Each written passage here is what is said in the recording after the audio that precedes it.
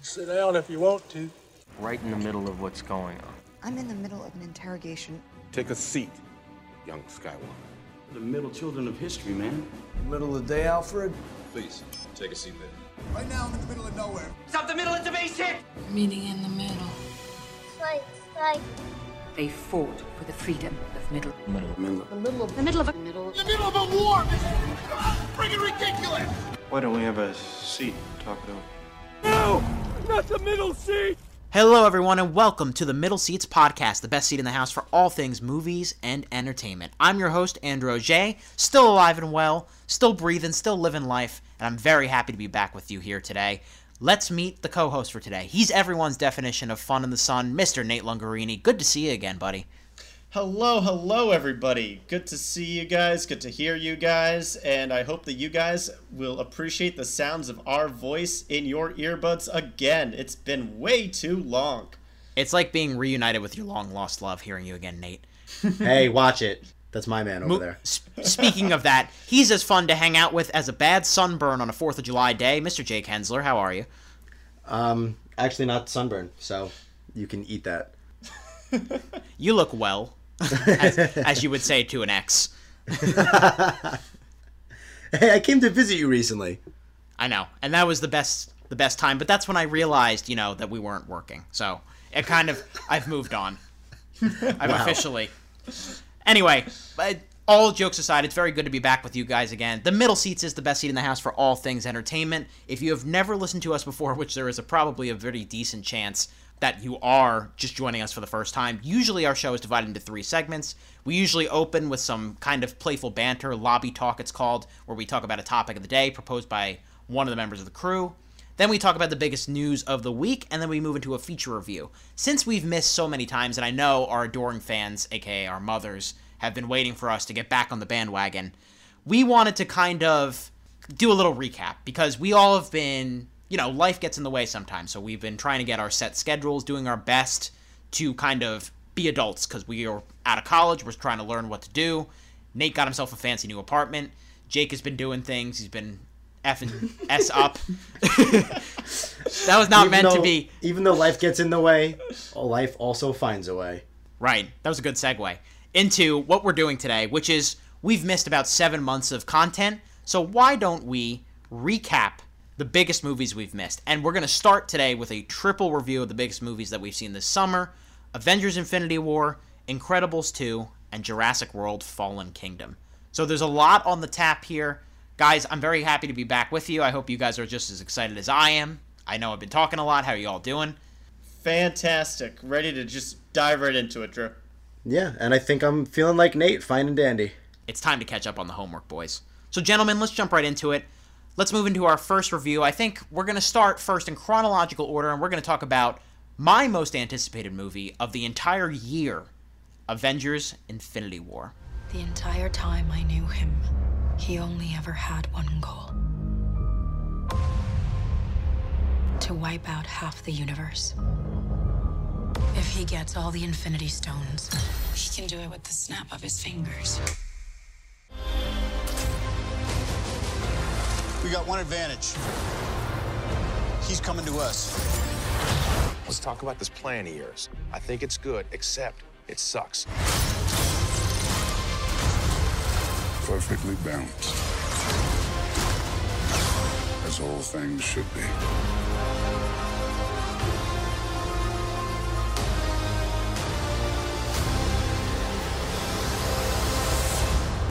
So Avengers Infinity War, of course, opened on April 26th, not May 4th, like we originally thought it was. Last week checked in with you. They actually moved the date up a little bit. Directed by Joe and Anthony Russo. It's a record breaker. It stars everyone in Hollywood. I don't have to go through everybody. Basically, here's what it boils down to plot-wise.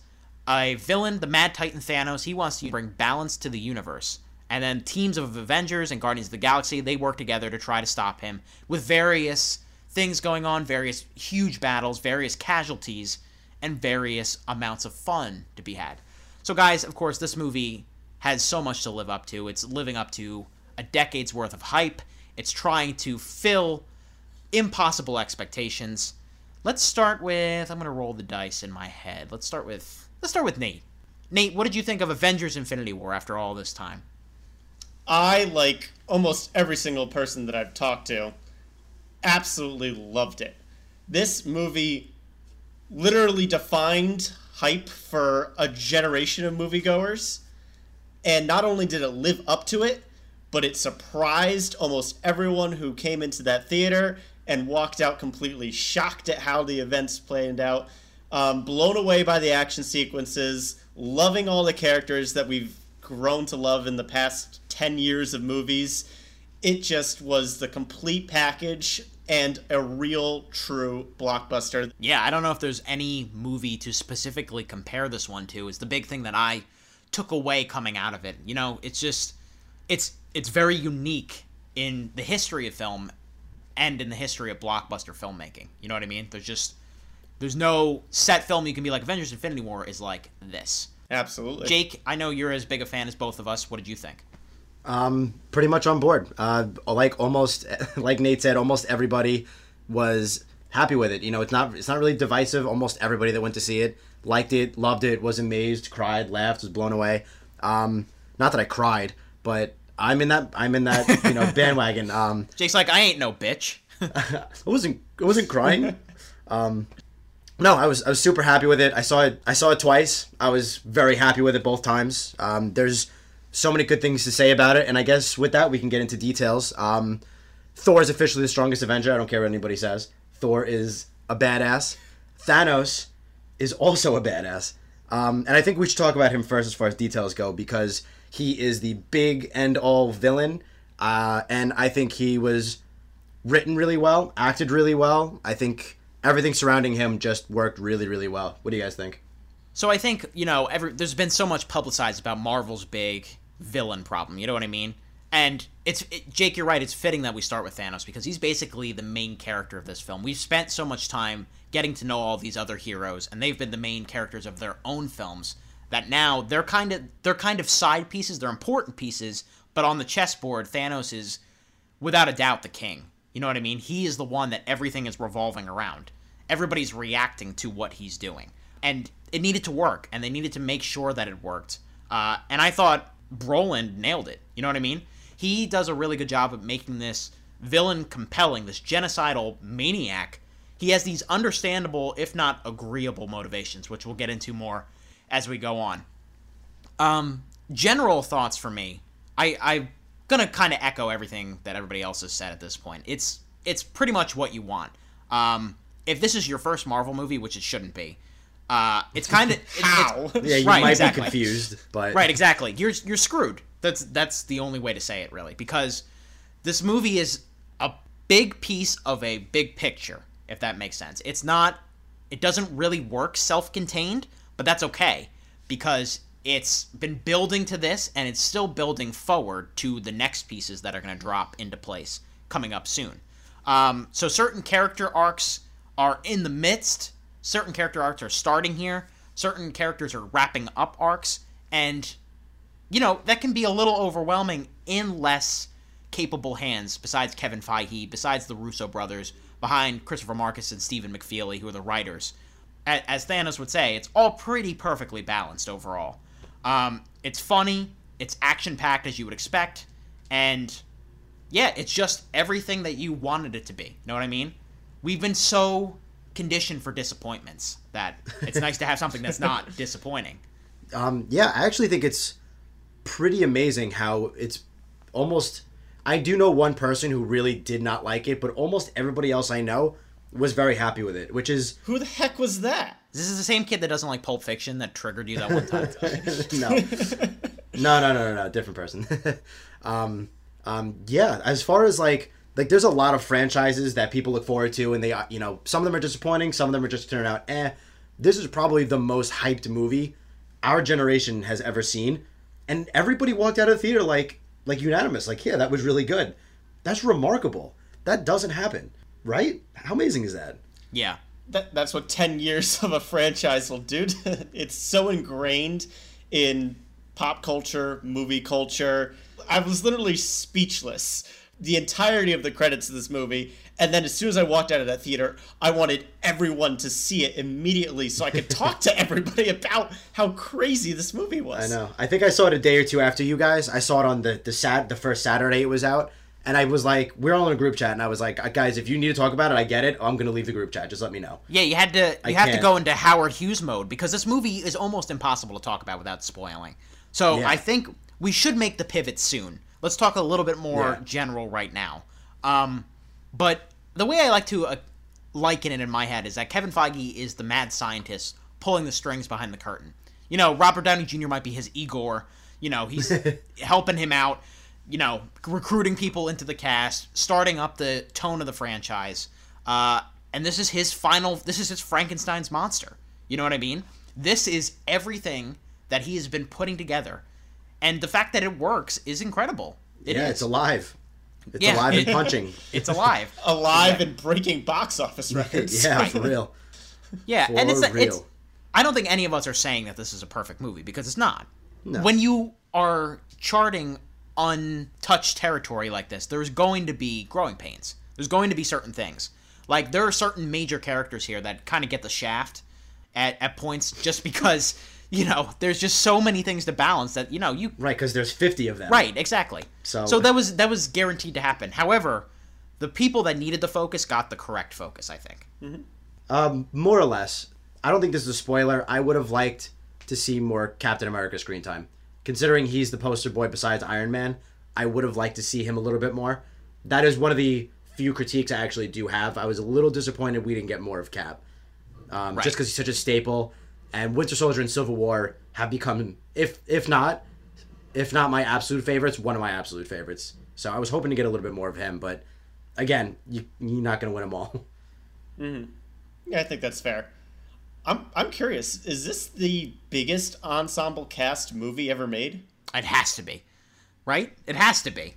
Can't think of anything like, else. There's been huge casts, but literally every single main hero in this movie, even the side heroes, are all huge names. Right.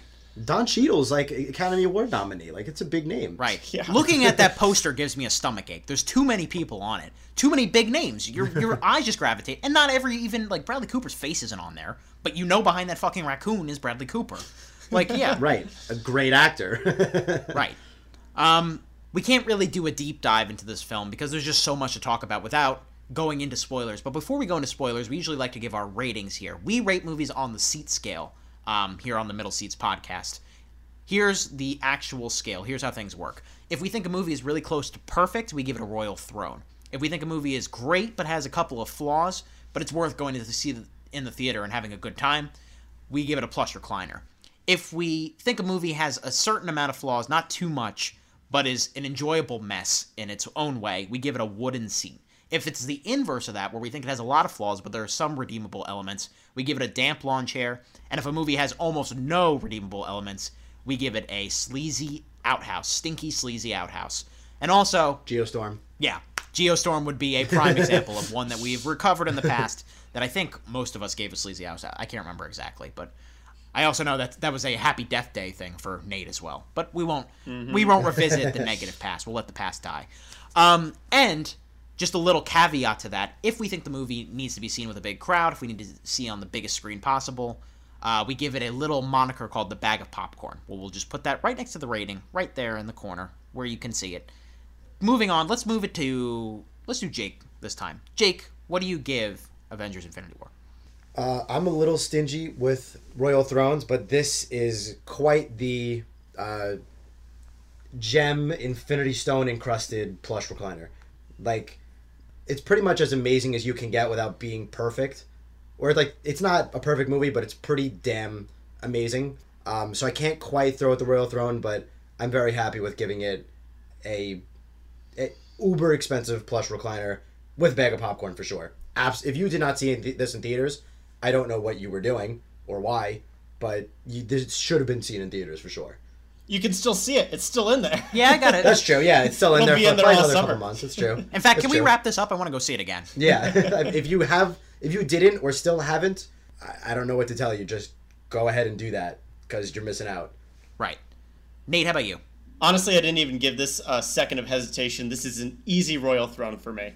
I think for a movie with this big of a scale, spread out over so many years of movies, able to pull off something that was still cohesive, still had all the fan service, still had a incredible plot, all this amazing things going for it, in a way that still wasn't predictable after literally dozens of these movies, is incomprehensibly cool. It is one of the biggest things we've ever seen in cinema, and it pulled it off. I had a blast with this movie. I saw it twice. I will happily get the DVD and continue watching it for many years to come until Avengers Infinity War 2 comes out and blows us all away again. We'll see what happens.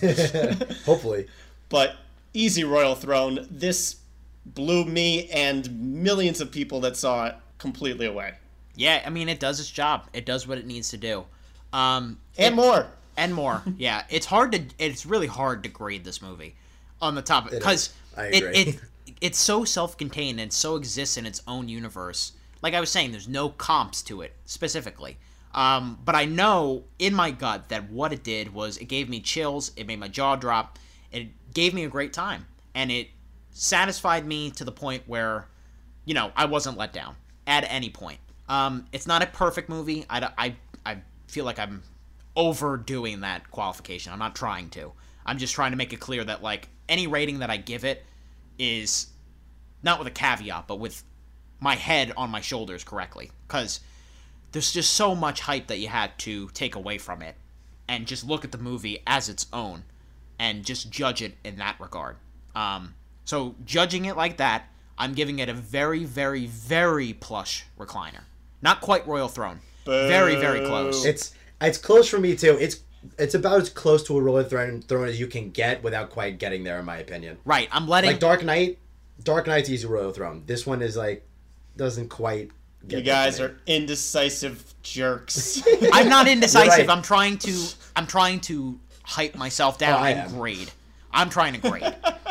I'm like... No, he's right. I am indecisive. I can barely rate something on a 1 to 10 scale, let alone a 1 to 5. Right. No, I know. Yeah, you're fucking You guys got indecisive. to put the report cards away and just have a good time. You've always been indecisive, Jake. That's no... Oh, yeah. I know. I'm like, can I give it a 7.2? Maybe it's 0.4? I don't know. I think my problem's the opposite. I'm too calculated. So I know exactly where I have this. It is definitely top 10 Marvel. No problem with that.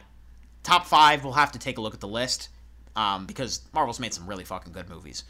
But yes, I would say Bag of Popcorn, of course. If you haven't seen this in the biggest audience possible, I had an absolute blast with my opening night audience. You won't get that now, obviously, but you can rectify that mistake when you see Avengers 4 next year. Speaking of Avengers 4, let's pivot into our spoiler section. If you have not seen Avengers Infinity War, what are you doing? If you have seen Avengers Infinity War, join us right now. Whoa! Oh, spoiler alert! Spoiler!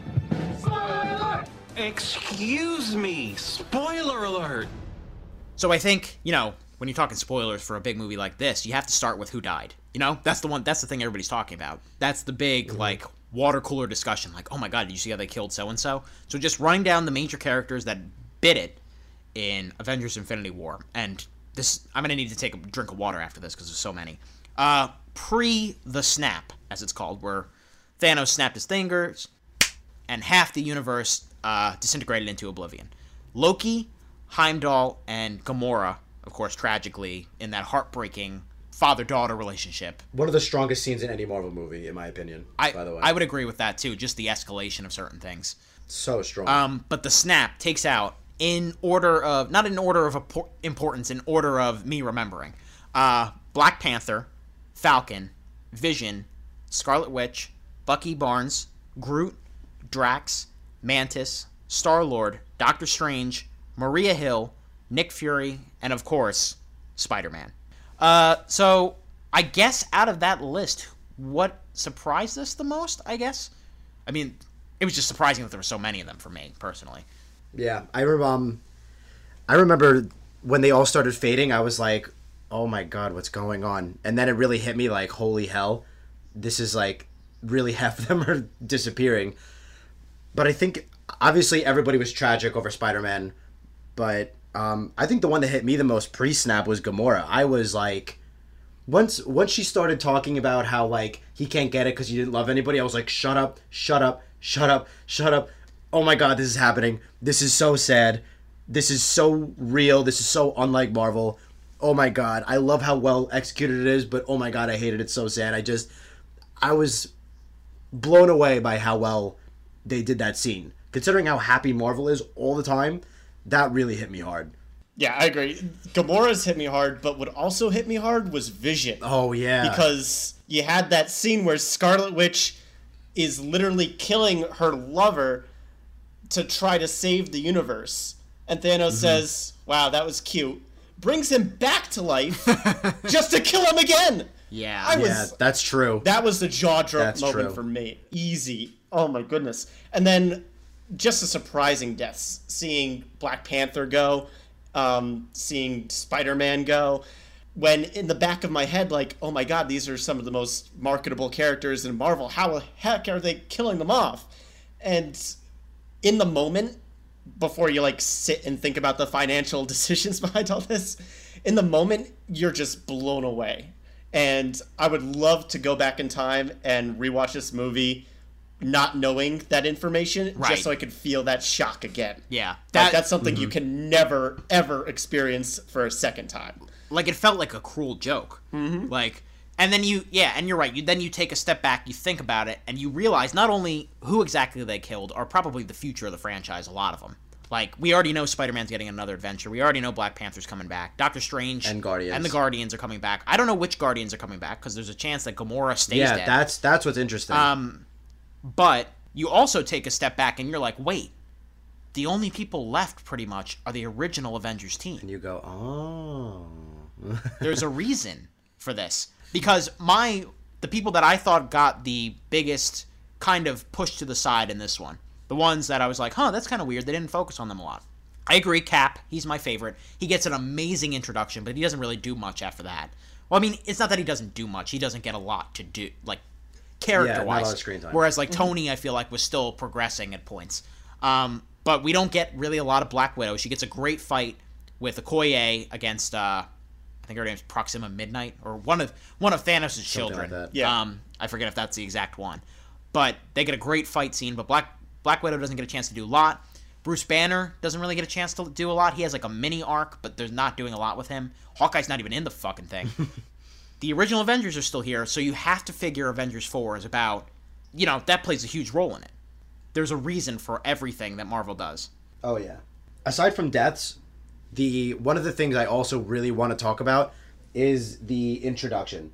Because, my God, how do you introduce a villain better than walking over Asgardian bodies and pummeling the Hulk like he's, 10 years old? Yeah. Unbelievable. Oh, my goodness. That was the first jaw drop moment for me. When the Hulk goes at him, and he basically just punches him in the collarbone to retreat him, barrages him a little bit more, and then Fireman carries him and pile drives him to the ground. I was like, okay, well, he's unbeatable. That's it. It's everybody else loses. It's like if Jake walked up to Mike Tyson and tried to pick a fight. Right, yeah. It was that devastating. But worse. Oh, God. But worse. I was like, you could just end the movie here and just roll credits. Yeah, he wins. That's it. Nobody can beat him. I did think it was kind of clever that they kind of made it like the Hulk's version of erectile dysfunction after that shit, where he's just like, because no, I'm not fighting right, Thanos. exactly. No. I'm not doing anything anymore. They established in Thor Ragnarok that Hulk is he's like a toddler at this point. He can speak, he can think for himself, but he's got the mental capacity of a 4 or 5 year old. And that would make sense. He's a pouty toddler that's shy and doesn't want to come out now because he got his ass handed to him. Yeah. I agree. It was a great introduction. That opening scene, and following the demise of the Hulk, he kills Heimdall and Loki. I was like, what a fucking 10 minutes that was.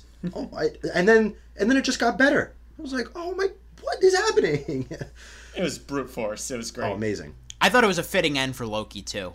I'm glad that it seems like this one is permanent, and I think it was a nice send off for Hiddleston as the character. You know what? He went down as a hero when it last came down to it.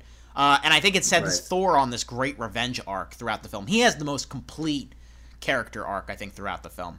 Definitely. I don't know if it's complete or not, but my favorite small scene, there's not a lot of time for the smaller scenes where the characters just talk to each other and they interact. There's a lot of big battles and a lot of big action moments where people are moving to different places. But I think my favorite small scene, Thor and Rocket have a conversation, and Thor's basically like, I've lost everything. What else do I have left to lose, even if I lose my life in this fight? It's like, I'm paraphrasing, but it's just a little beautiful, beautiful moment, and it shows how far Hemsworth has come as an actor. Yeah, yeah, absolutely. And, you really do feel for him. And I love how Thor is not like the mainstream comic book character, but he's become such a fan favorite through good acting, writing, directing, producing, the whole 9 yards. He's just become he's probably got the most screen time in the movie, along with Iron Man and Thanos, probably. Like, people, myself included, people love Thor now. He's awesome. So not only does he kick ass, but Hemsworth just does a great job. Right. Yeah, I think it just speaks to how well Marvel has picked these characters and molded these characters over time, to the point where if you close your eyes and say, imagine this superhero, you're thinking about the movie. You might not be thinking about the comic books anymore if you're a fan, because the movies have just really ingrained each of these actors into their role. Right. Yeah. Their casting is impeccable across the board. They just do such a good job of picking the right people for it, including picking Brolin as Thanos, who, the fact that he had me for a second being like, that kind of makes sense. Wait, you're a murderer. You're a really bad person.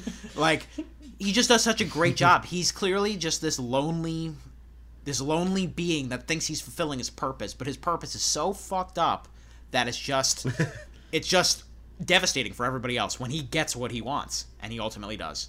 Oh my god. And I love a movie where bad guy wins just because it's not the norm. And to have that winning be so impactful, not just to the movie, not just to your emotions, but to the whole franchise. This is huge. This is a turning point for Marvel as a cinematic universe that is built up to be for so long. Oh, yeah. And I think it's huge that they got Thanos right. Because like Andrew said, Marvel has a bit of a villain problem, but there were multiple times in this movie where Thanos punches the audience in the gut. I think first when he pummels Hulk, and then when he makes Star-Lord try to kill Gamora, and it turns out it was a reality alter. That was tough. Actually killing Gamora was tough. Killing Vision, like, there's so many moments where you go, oh my god, this guy is brilliant, but he sucks. I hate him, but he's amazing. Like, so many points in this movie.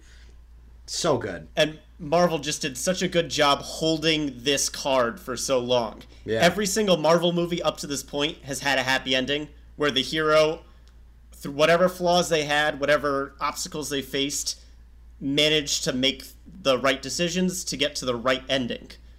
It doesn't matter in this movie because Thanos. Right. Thanos he's just so powerful. Thanos literally, screw the rules. I'm Thanos. Yeah. Nothing you're going to do can stop me. Period. Yep. Yeah, I will say this about Marvel's villain problem. I've liked probably 5 of the last 6 of the villains. Just thinking through real fast, I really like Michael Keaton's Vulture. I was obviously love Keaton as Vulture. Obviously, Michael B. Jordan's performance as Killmonger is amazing in Black Panther. I really like Kurt Russell as Ego. I thought Cate Blanchett was really fun as Hela in Thor Ragnarok. They've been getting better. Like, credit where credit is due.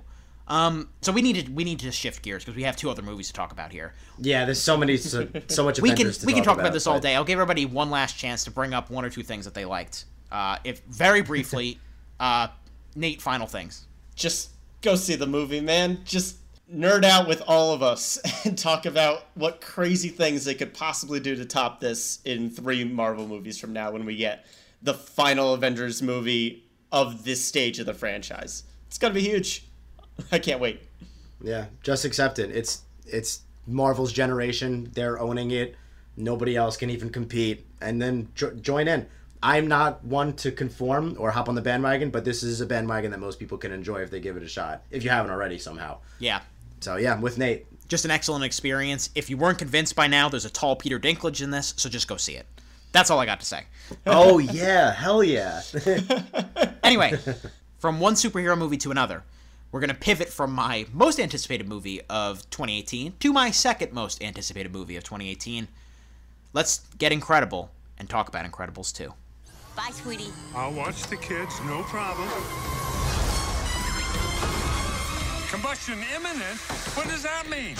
Ah! It means fire, Robin. You know it's crazy, right? To help my family, I gotta leave it. To fix the law, I gotta break it.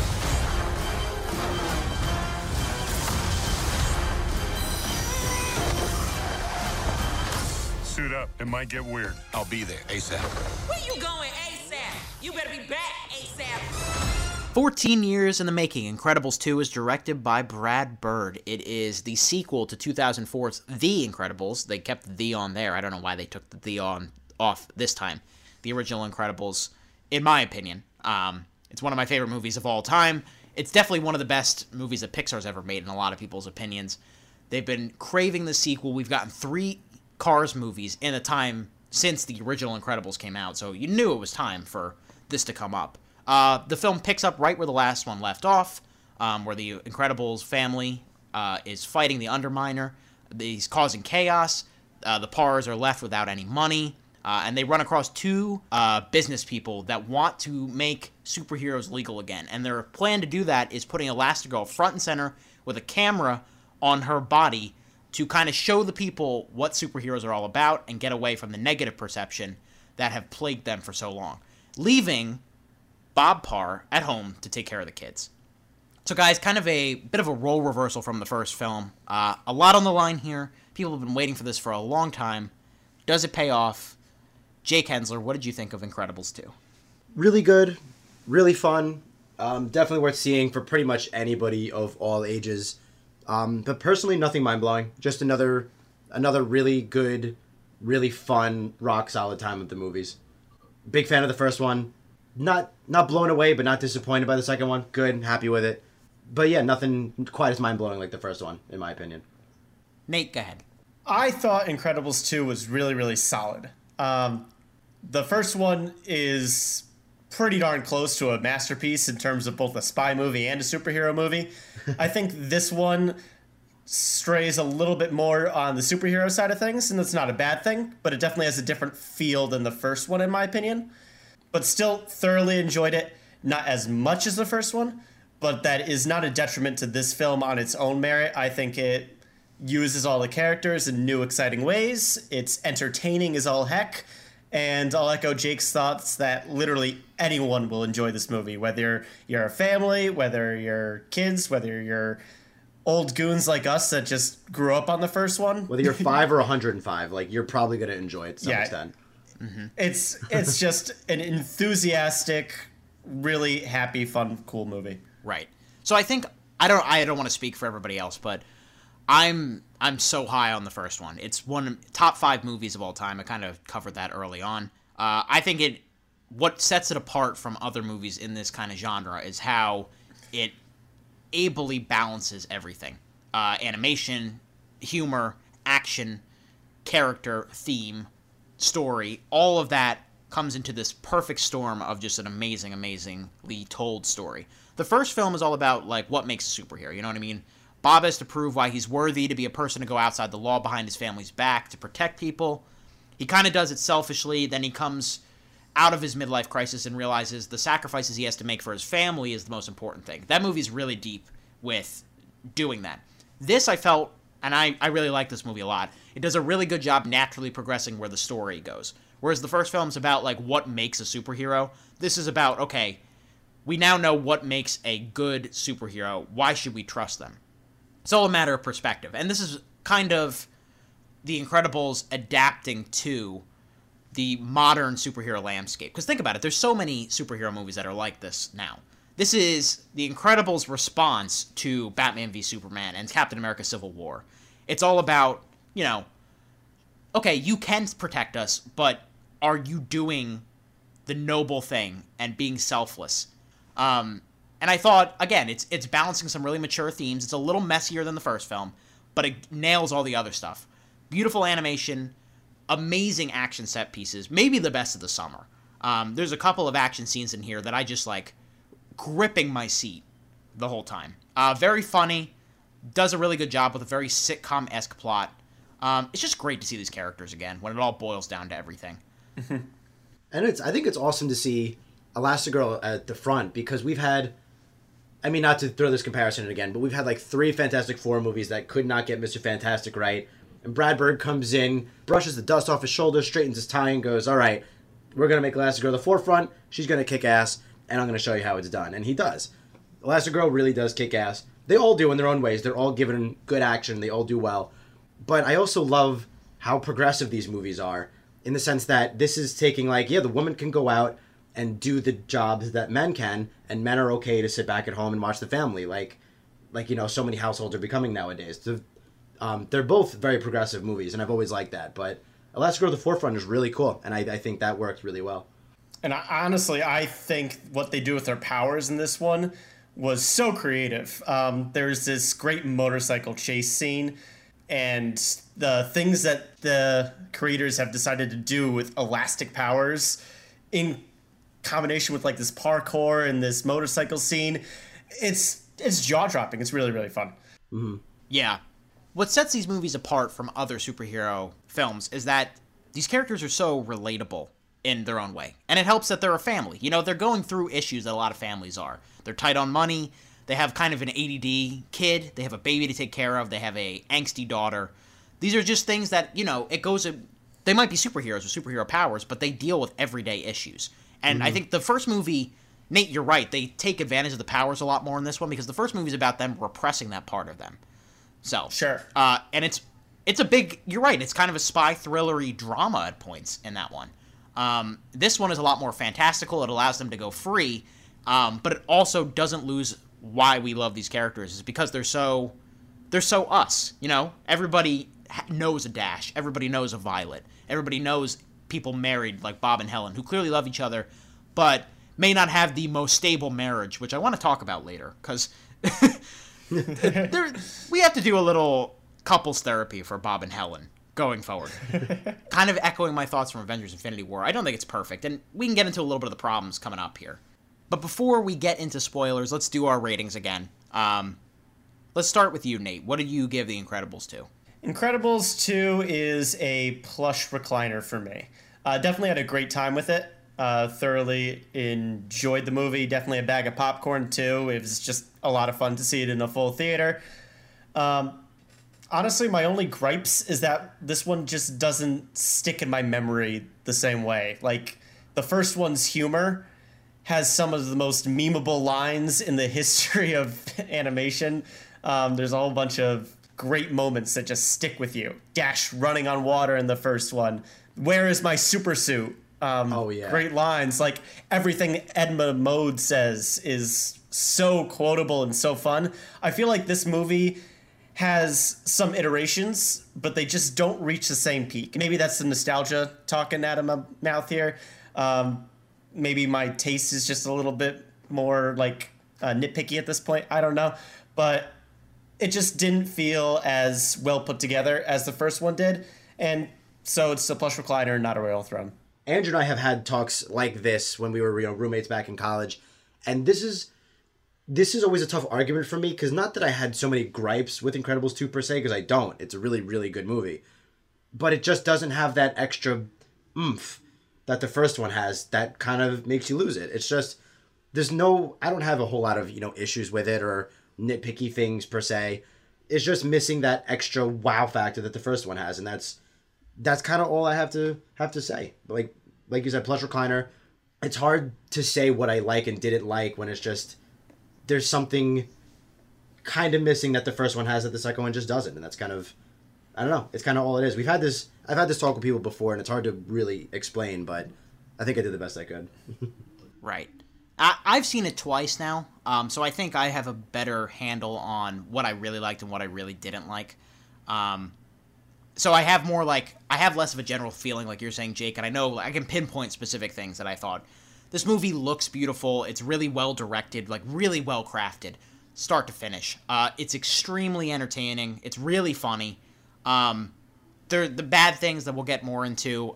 It's a pretty big step down villain-wise from the original film. Yeah. The villain serves a very distinct purpose. We'll get into that in a second, but it can be seen coming from a mile away. Kind of bends over backwards at points to recreate, like, famous moments, like the Where's My Super Suit? They kind of try to do, like, a callback to that, but it just doesn't land. It's such a nothing. But I would definitely give it a plus recliner. I think it's pretty great. It's a pretty great movie. It's just not. It was never going to touch what the original film means to me and what it means to so many people, and that's fine. That's okay. Like I am basically breathing a sigh of relief that it's not a disaster. Which sounds like a backhanded compliment, but it's really not, because it could have very easily fallen flat on its face. So, having said that, let's move into spoilers. And I don't think this one will take as long, but again, if you have not seen Incredibles 2, this is your time to tune out now. Are you still here? You shouldn't be, because we're about to spoil Incredibles 2. Anybody have a specific place where they want to start? I think the villain plays a good start, unless Nate has something better. Yeah, let's start with villain then. But yeah, to dive right into it, villain is uber predictable and not quite written as well as Syndrome, and to be expected, but it was pretty damn predictable. Like, upon entrance, you go, got it, okay. And that was, you just knew right from the get-go who it was. You might have guessed the motivation as well. So it wasn't really a whole surprise. It wasn't a lot to it like Syndrome was. And that was probably my biggest nitpick of the entire thing. The villain was just like, I don't know, not quite as good as Syndrome. So that was probably the biggest thing I had. Let's say who it is. What's her name? Evelyn Dever is her name. Yeah, so her name is Evelyn Dever. It almost sounds evil when you say it out loud, like evil endeavor. Am I reading into that too much? Nice. Ooh. Yeah. Wow. Nicely done. Yeah. So she's the person behind the screenslaver.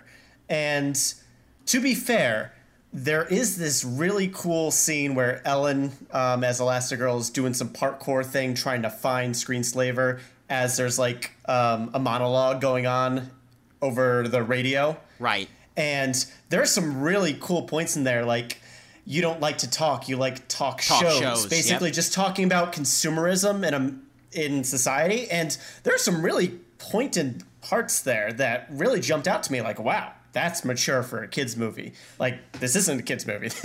Yeah.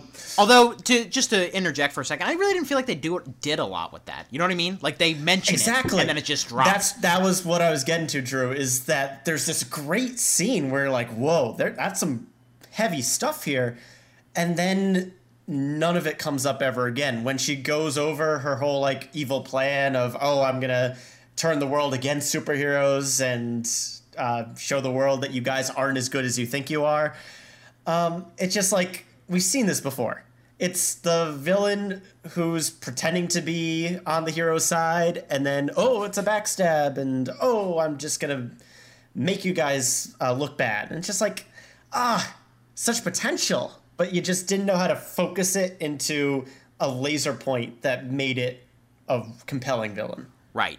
I actually thought, I thought they were going to go Unbreakable with it, where she, like, was staging accidents. So I'm glad they didn't go that direct route, because I was like, come on, don't mimic Unbreakable. But like you said, we've seen that before, where, you know, they want to get rid of supers and yada yada. You know, the motivation's not exactly totally new like Syndrome's was.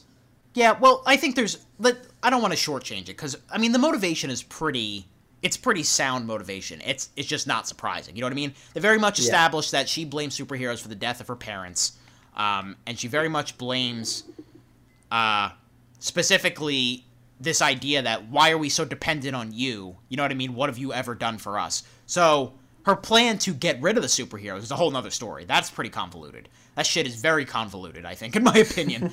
It depends on so many things going right for it to actually work. Yeah. But also her screenslaver stuff, so anti-devices when she's the really techie person. So, like, was that an idea? I'm generally asking, like, what do you guys think? Was that the design of that character meant to throw people off her scent? I actually don't know, because it kind of sounds like screenslaver is like a anti-technology addiction kind of thing. That's what it sounds like. Oh, you're also addicted to your technology. I can, like, brainwash you. But you're right. That's what she's good at. So yeah, I don't know. Yeah. I actually haven't thought about that yet. I'm just asking. I don't have an answer. That was something that's an interesting question. Yeah, don't look at me. I'm not going to philosophize on this one. Yeah, I guess I haven't really thought about it too philosophically yet. I don't know. So I think we all are kind of on the same page as far as Evelyn. She's voiced well, I think, by Janine Garofalo is the actress that voices her. Bob Odenkirk does a really good job, I think, as her brother. Looks like him too. Yeah. Animation-wise. Oh, very much like him. Just the animation in general. Intentionally so. Yeah, exactly. Jonathan Banks takes over Mike from Breaking Bad. Yeah, I didn't pick it up at first. But yeah, the original actor died a couple years ago, so they had to fill him in. But I think he did a really nice job filling in. But let's circle back around to the action, I think. Because, man, what is it with superhero movie and train sequences? Because it always turns out pretty good. And that's obviously the standout sequence. But there's also some really cool action on a helicopter. There's a cool fight in the Screenslaver's lair where there's just like seizure lights that cause people to, they had to put a fucking warning in front of the movie because it's so seizure-y. Yeah. But one of the coolest and most original scenes that we've seen in a film in a while, let alone a superhero film. Right. My opinion. Really cool fight scene. I think my only gripe with all of this really cool action is that 90% of it, especially the memorable scenes, all involve Elastigirl. But in particular, Dash stands out to me as someone who really didn't get to use their powers in any creative way. Yeah, like Violet had some cool things where she can like throw her force fields around a little bit more. She's a lot more powerful in this one, as you would expect. Yes. Yeah.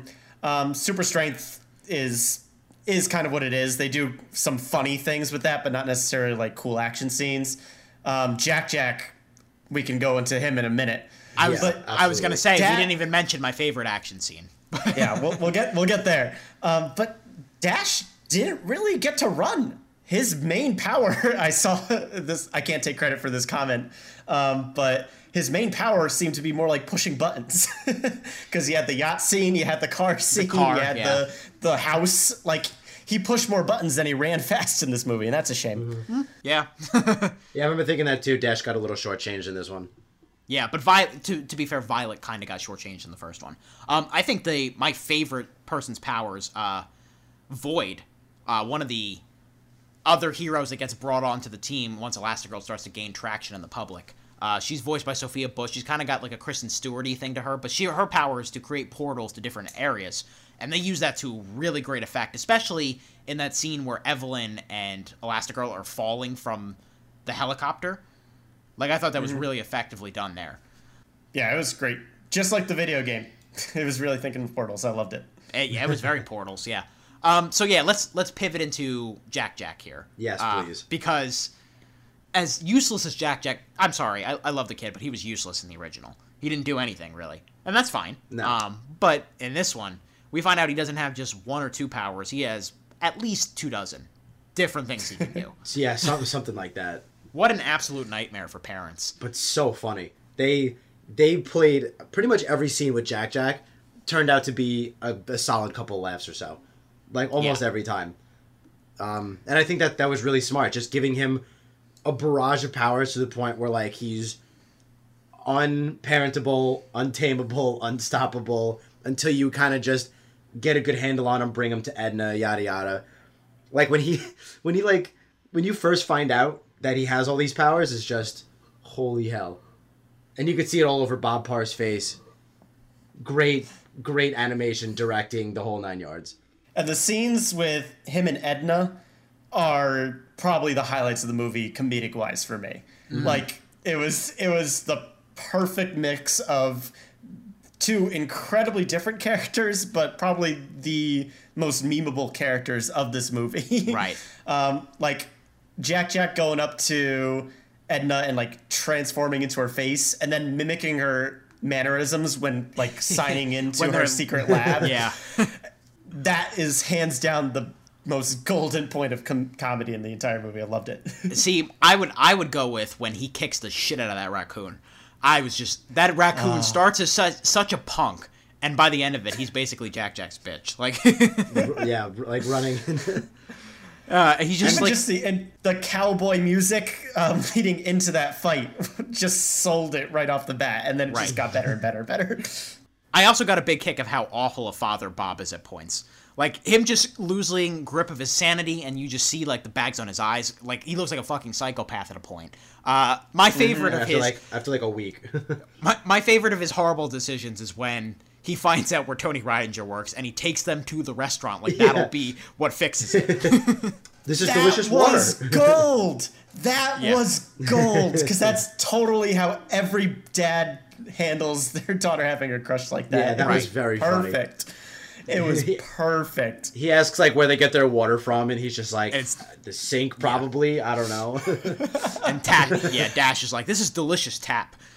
Yeah. That got the biggest laughs out of my theater, my belly included. Funny. Yeah, that was a good one. Pivoting into... I've been saying pivoting a lot. I gotta stop pivoting. It's gonna hurt my ankles. Yeah, Ross. Right, exactly. Nice Friends reference. That was A+. But I want to talk about Bob and Helen's marriage a little bit. Oh yeah, you mentioned that earlier. We've been seeing... We've watched them for what?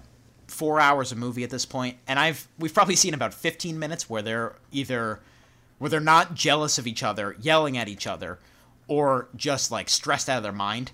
Like, this is not a healthy marriage, guys. It's not. It's not. You look at Bob. Bob has to muster the courage to tell his wife he's proud of her. They both have a lot of issues that they have to work on, clearly. Yeah.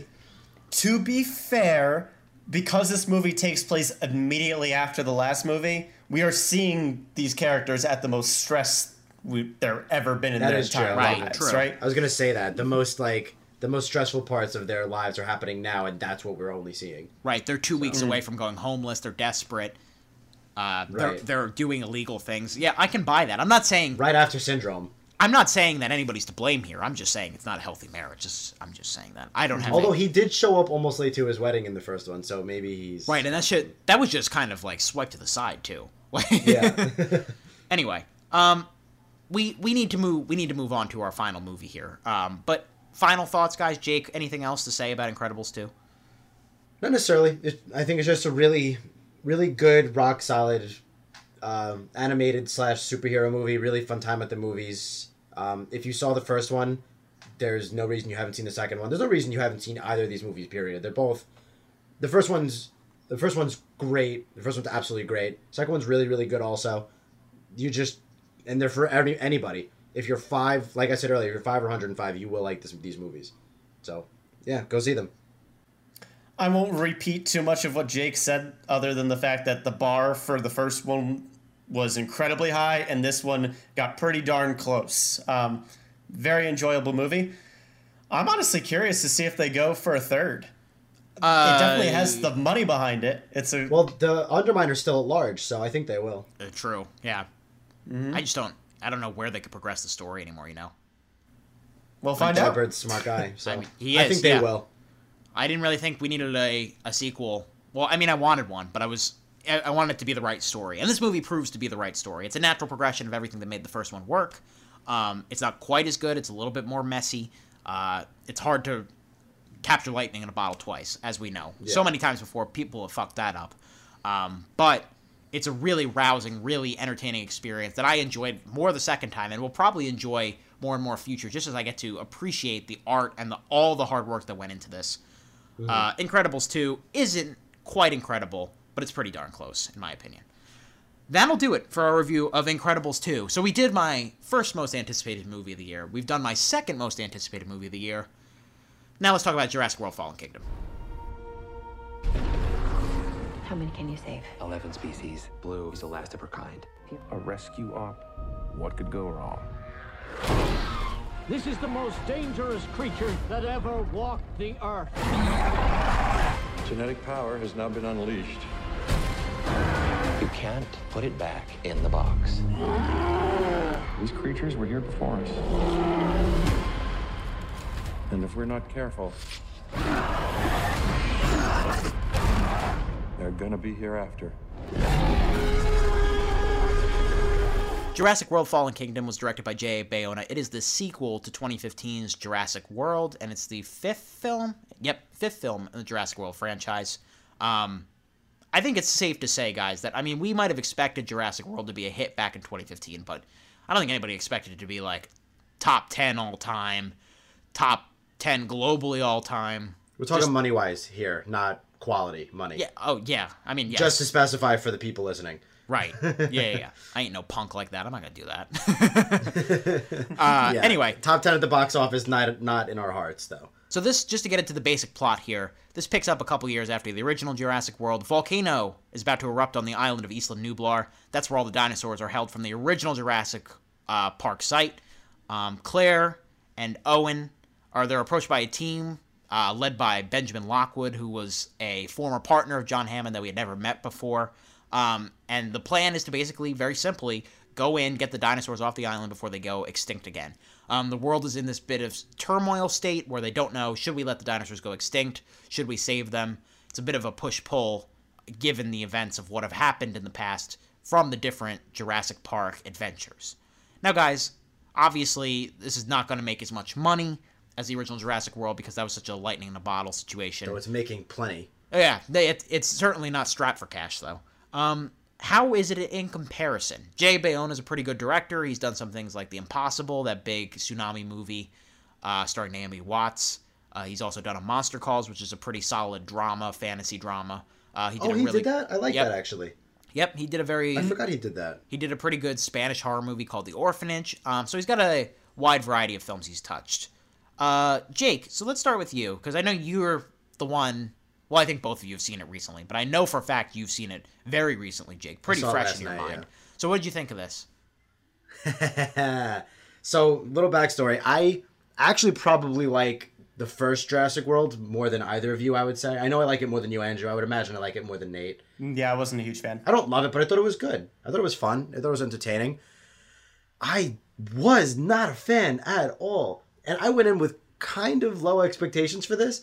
And basically the entire time I was like, this is so stupid. This is so dumb. This is so annoying. I was getting frustrated. I was getting agitated. And that was with low expectations. I was like, come on.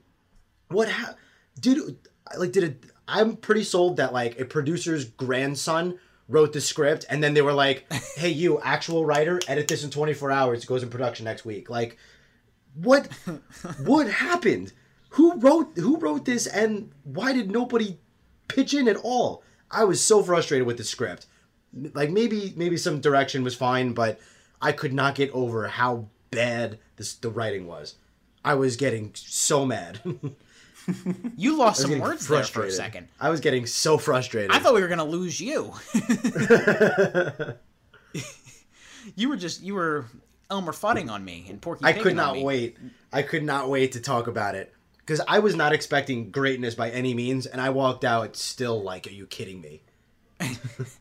Well, Nate, I'm wondering if you're going to have more cohesive thoughts than that, because that sounds like a state of shock. But if I understand correctly, did you say you hated the first one?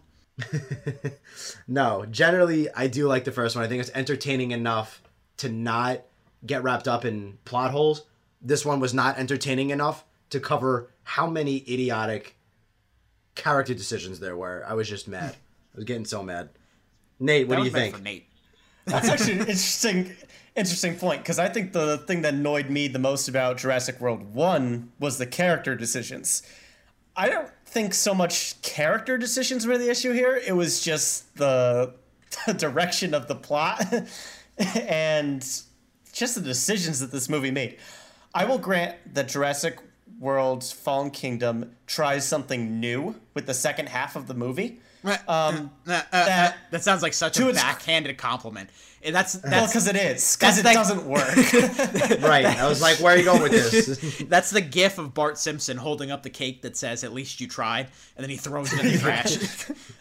Yeah, it was a different direction, but you could tell by the end of the movie that the different direction was a setup for the inevitable sequel that comes out of this, and that annoyed me.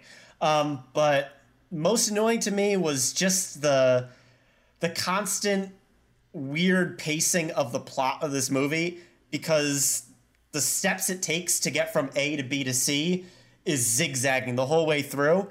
And it's so cartoonishly fake. Like, obviously, we're not talking realistic dinosaurs here, but the original Jurassic Park had some really cool, really in-depth philosophical arguments to make. And the sequels of that original movie kind of expanded on that in different ways.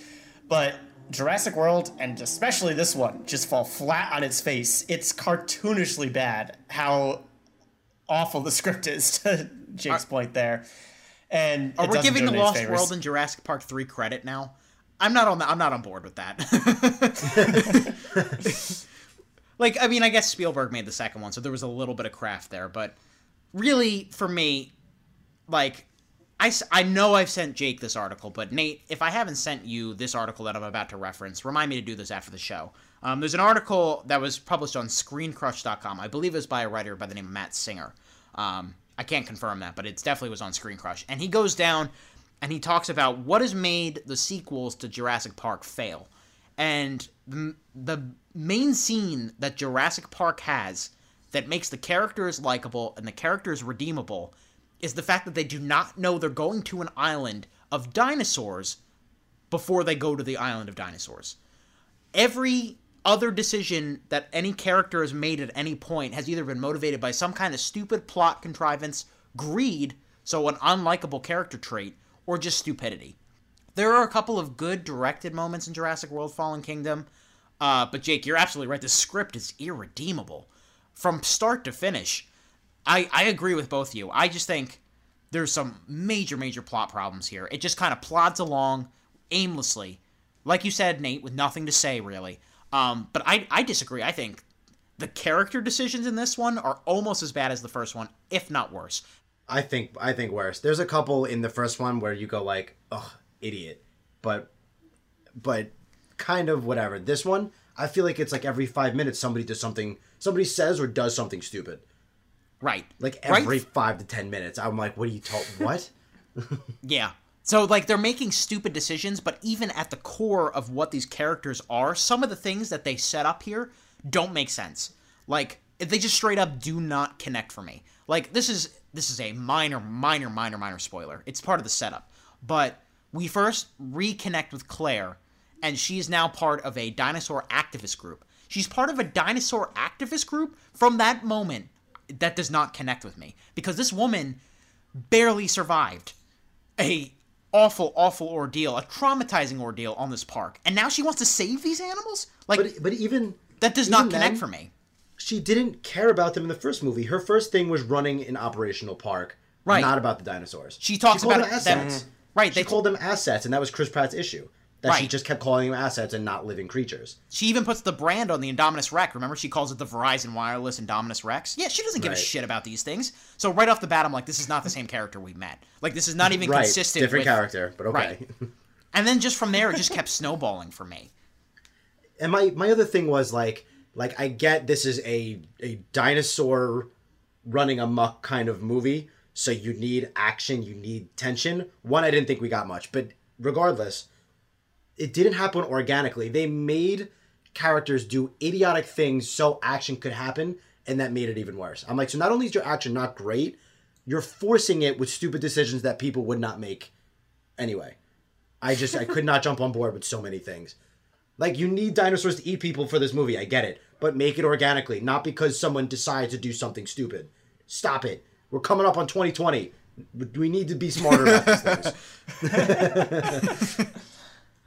Oh, man, this is definitely a roller coaster of a Middle Seats podcast, everybody. We have unanimous praise followed by angry Jake and angry rest of us here. This is awesome. It's like The Descent, like we've been taking shots in between the breaks. I know, I'm feeling a buzz coming up on drunk. This whole thing is fucking cartoonish. From straight down to the laughably bad villains here. And the worst part of it for me is that all this is happening, and it's just for the most of it, it's very boring. I didn't think it was exciting at all.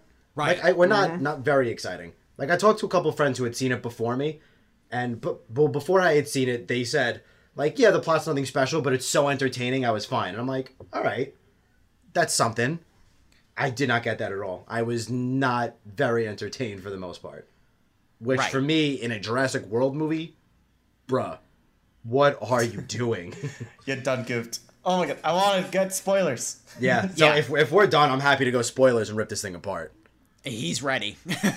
This is the most I've seen Jake ready to move on to spoilers, I think, ever. I don't know. It's pretty close. But yeah, there's not a lot more we can say because we're just going to be kind of treading water and going around in circles. But I will say this. It sounds like those friends of yours, and it sounds like a lot of the nation is very much content with just seeing dinosaurs.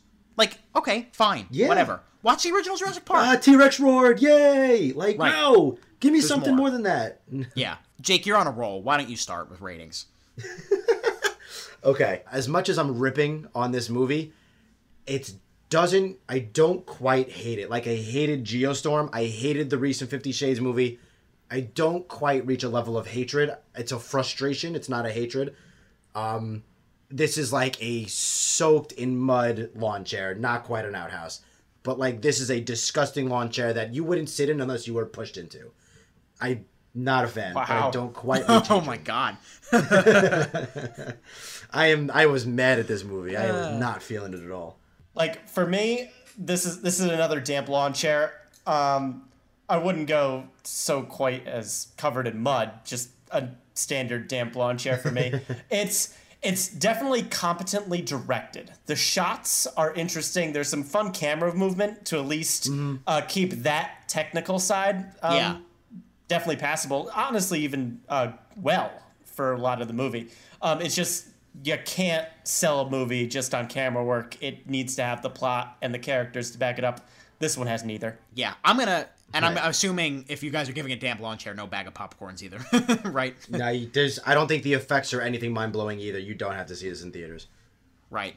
And let me save you some time if you are on the fence about this one. The best, quote-unquote, best, most interesting parts of this movie are in the trailer. Like, watch the 2 trailers that were released, and you're good. Like, you've covered everything, including the entirety of Jeff Goldblum's performance. We're like, God, the most unbelievable cash grab paycheck I've ever seen. And I'm not blaming him. I just think it's hilarious that he saw the script and he was like, "You want me to do what? Okay." For how long? Yeah, right. I'll be there tomorrow and leave the next day. Like, right. But I think we're all in agreement about this one. We may differentiate on minor points. I'm also in the damp lawn chair category. I'm not quite in the Ian Malcolm, that is one big pile of shit line, but that's still reserved for Jurassic Park 3 for me. There's no this movie could have used an Alan though. That's what I'm saying. Like, because it's boring. It's tough. So yeah, there's no way to fully rip it apart without going into spoilers. If you've not seen Jurassic World: Fallen Kingdom, if you stick around, you're not going to believe some of the things we have to say coming up. But because you're going to be like, this is a movie about dinosaurs? Okay. Anyway, moving into spoilers right now. So again, Jake, you're on a roll. Go ahead. What bothered me the most? I don't know if there was one thing that stuck out the most. It was just consistently like, what? Actually, you know what? No, I have a really interesting point to bring up. Why the fuck are we cloning people, and why the fuck does it matter? Why is it a footnote is my question. Like... Yeah, why was it in the script? It brought nothing. There was no So, okay, we're in spoilers, so it doesn't matter. The granddaughter of the guy that worked with Dr. Hammond is in this movie. She's got a decent role to play. Who has never been mentioned, by the way. This right, no, she's a new character. This partner of John Hammond has never been mentioned before. Right, all new characters. The granddaughter of the guy that worked with Hammond has a decent role in this movie, and she's apparently a clone of someone that has died, I guess. I don't know. There's no fucking point. It doesn't matter. There's no reason that she's a clone. There's no reason that anybody wrote this in or kept it in the movie, but she is. Like, as soon as they said that, I was like, are they gonna go somewhere with that? I just don't. I'm not. And they really don't. The only thing that they tie it back to could have been done away with anyway. So right. That really blew me out of the water. I did not understand why that was left in. Yeah, she exists to validate that terrible decision they make at the end. Right. Yeah. But you could just say, oh no, they're living creatures, set them free, and get the same thing. No reason she's cloned at all. There's no reason. They're alive like me. Like, get the fuck that. out of here. Like, go ahead, Nate.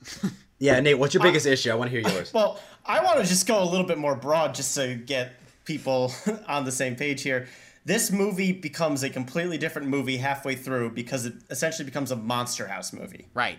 Because the Indoraptor or Ingo, I don't know. Indoraptor, yeah. Is chasing them throughout the house, and they got to get away from the monster and avoid all the other dinosaurs and all that stuff. And it's kind of just like taking the horror themes from the original movies and just putting it in a new location, which is interesting. It's a little different. But it just felt like such a step back for me. This was another case of a super hybrid dinosaur that they made, which was the whole point of the last movie too. Except the only special thing about this one is if you pointed a laser at it, at something with a gun, the raptor would go after it. Right. A, why not just shoot the person you're aiming at with the gun? Right. I was thinking that too. Like, this is a waste of money. Yeah, I was like, so instead of sniping it, you're sending a big raptor. Oh, all right. Sure. Yeah. B, why is this one-of-a-kind dinosaur only worth $20 million? Right, yeah. Yeah, that's like petty cash for Downey Jr. Yeah, why, like...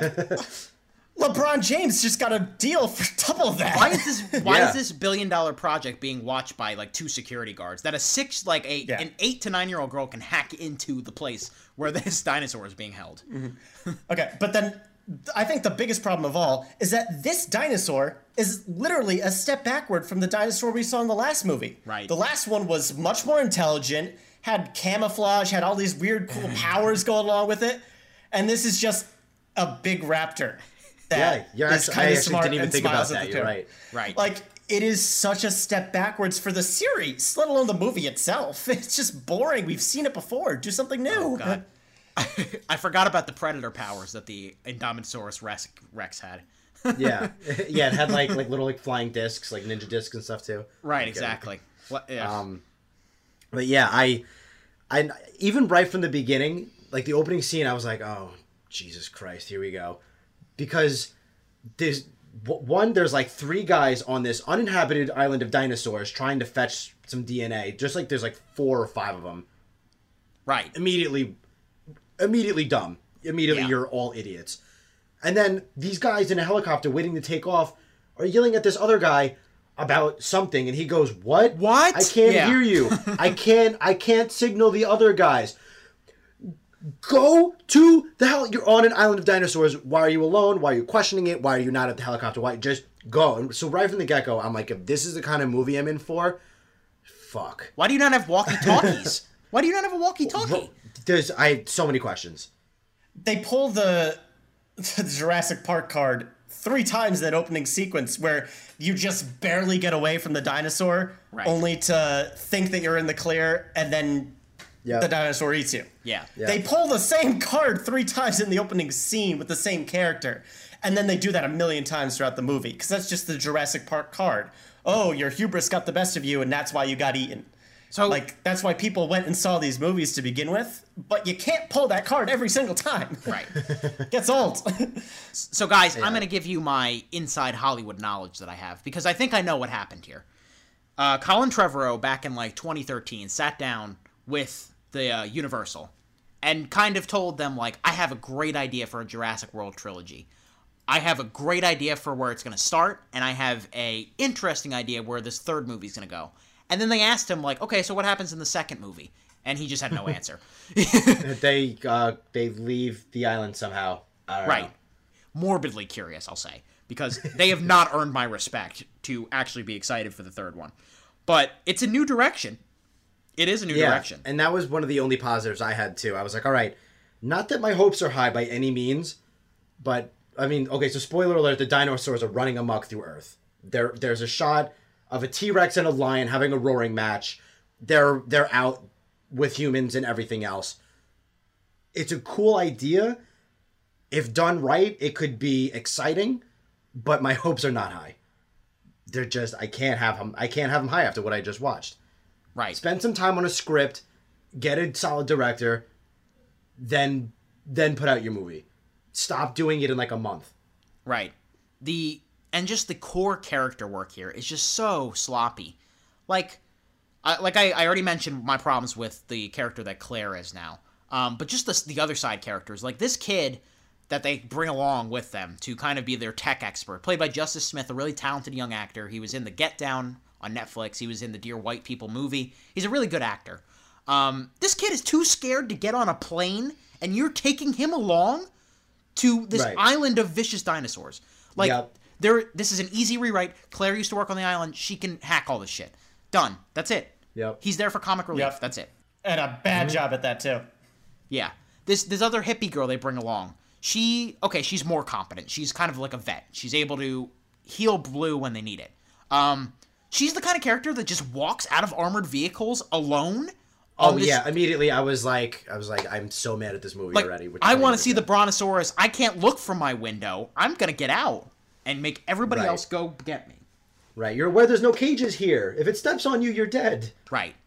The only justification for a character that made sense to me going back to the island is Owen. And one, that's because Chris Pratt is doing everything he can to try to keep this afloat. It's so mind-boggling to me that they write Owen Grady as this, like, big badass, but they barely give Chris Pratt anything funny to say at any point. Like, how you play to your fucking strengths here? What are you doing? Yeah. But it makes sense that he wants to go after Blue, I guess. Maybe he still wants Claire. Yeah. Like, no, that was the only justification for going back to the island that I was okay with. Like, okay, all right, you raised this unique animal, you have an attachment to it, you want to go back and save it. Sure, I can roll with that. But nobody else has a real reason to go back. Like, not even money, because you could pay me, $500 million. I'm not gonna get it from Ted. So yeah, I think everybody knows where I stand on this. You want to talk villains? How bad the villains are, and then kind of go into final thoughts. Yeah, I think that's a good idea. Nate, why don't you kick this one off? Because, I mean, there's a couple of main villains. There's ripoff of Clever Girl. Rip off of that guy, only more mercenary, and then there's rip-off of every other character, like every other like corporate greedy guy. Honestly, that's all I need to say is that it's the stereotypical corporate greedy people, and we've seen these in Jurassic Park movies before, where everyone's just go over their greed. The difference with this movie is that the greedy young guy, I've already forgot his name because he's so forgettable, is so incompetent to top it all off. A, you're undervaluing your dinosaurs. B, you give yourself the motivation that you are okay killing people because he kills the old guy. Right. But then he isn't okay killing Chris Pratt's character and the girl's character later, even though he says treat them like they're dead, but then just leaves them in the cell. Just kill them. Right. Like, it's just levels of incompetency over and over again. You could have played it like, I'm not a monster, I'm just greedy. And it would have been slightly okay, but they just want to go full cartoon, evil, bad Bond villain style where here's my master plan, but try to stop me, I bet you can't. And it's just dumb. What even is his master plan? Like, he's just greedy. Make money. Just to sell dinosaurs and make money. It's like Toy Story. Mm-hmm. Money. I mean, that's it. That's his whole thing. That's all he needs. Yeah. That's his character boiled down. It's just... from the moment he walks on screen, you're like, okay, well, you're the bad guy. Like, and go, right. Here we go. Yep, exactly. Like, it's worse than Incredibles 2 situation, which we got into earlier. It's way worse than that. Like, it makes that look like the big Tyler Durden reveal at the end of Fight Club as far as twist goes. Like, I think we're all exhausted. I couldn't believe how much I actually disliked this movie. I went in with low expectations and I still walked out. And people were clapping. Credits rolled and people were like, wow. And I had the same reaction, but with a different tone. Wow. Really? I'm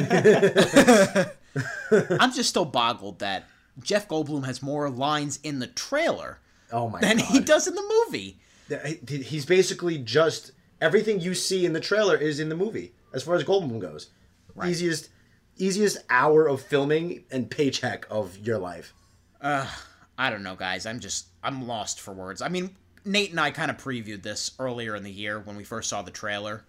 We were kind of down on it. I think, Jake, you were trying to protect it. I was hoping, because I was like, it had a slightly like tense thriller feel, and I was like, that could be cool. No. It's kind of funny how we've kind of reversed here. I'm the most down on it. Nate and I are just kind of pitying it at this point, I think. It's those expectations, man. You got to keep them low. That's what I did. Do. I went in low. After hearing some people talk about it, like you guys, I'm like, all right, going low. Right. But anything else, gentlemen? if I had to just sum up my overall gripe with the movie, besides the script and obvious issues that we've hammered to death here, is that this series doesn't know what it wants to do with the dinosaurs. Like, are they forces of nature? Are they the protagonists? Are they the antagonists? This movie doesn't really know, because it ends the movie with this positive message of how these creatures need to go free into the wild and all that stuff. And you're supposed to feel happy that the dinosaurs have escaped, because the music is happy, right? Right. But the entire movie and the series up to this point is kind of given the dinosaurs the villainous roles. It's So actually very true. pick a lane, or go into more of the gray area with the characters of your movie, the human ones, and the dinosaurs, and elaborate on it. But this movie doesn't have any sort of direction with that whatsoever. White, black, or gray, it's just not there at all. Yeah. And that's why these movies are going to continue to be subpar until they get their act together. Right. And if we're keeping them as the protagonists and we're like kind of trying to glorify them as these beautiful creatures, one, bullshit. Two, let's look at the end of this movie where the raptor's running in towards the city. Let's cut to the next scene where he's eating children.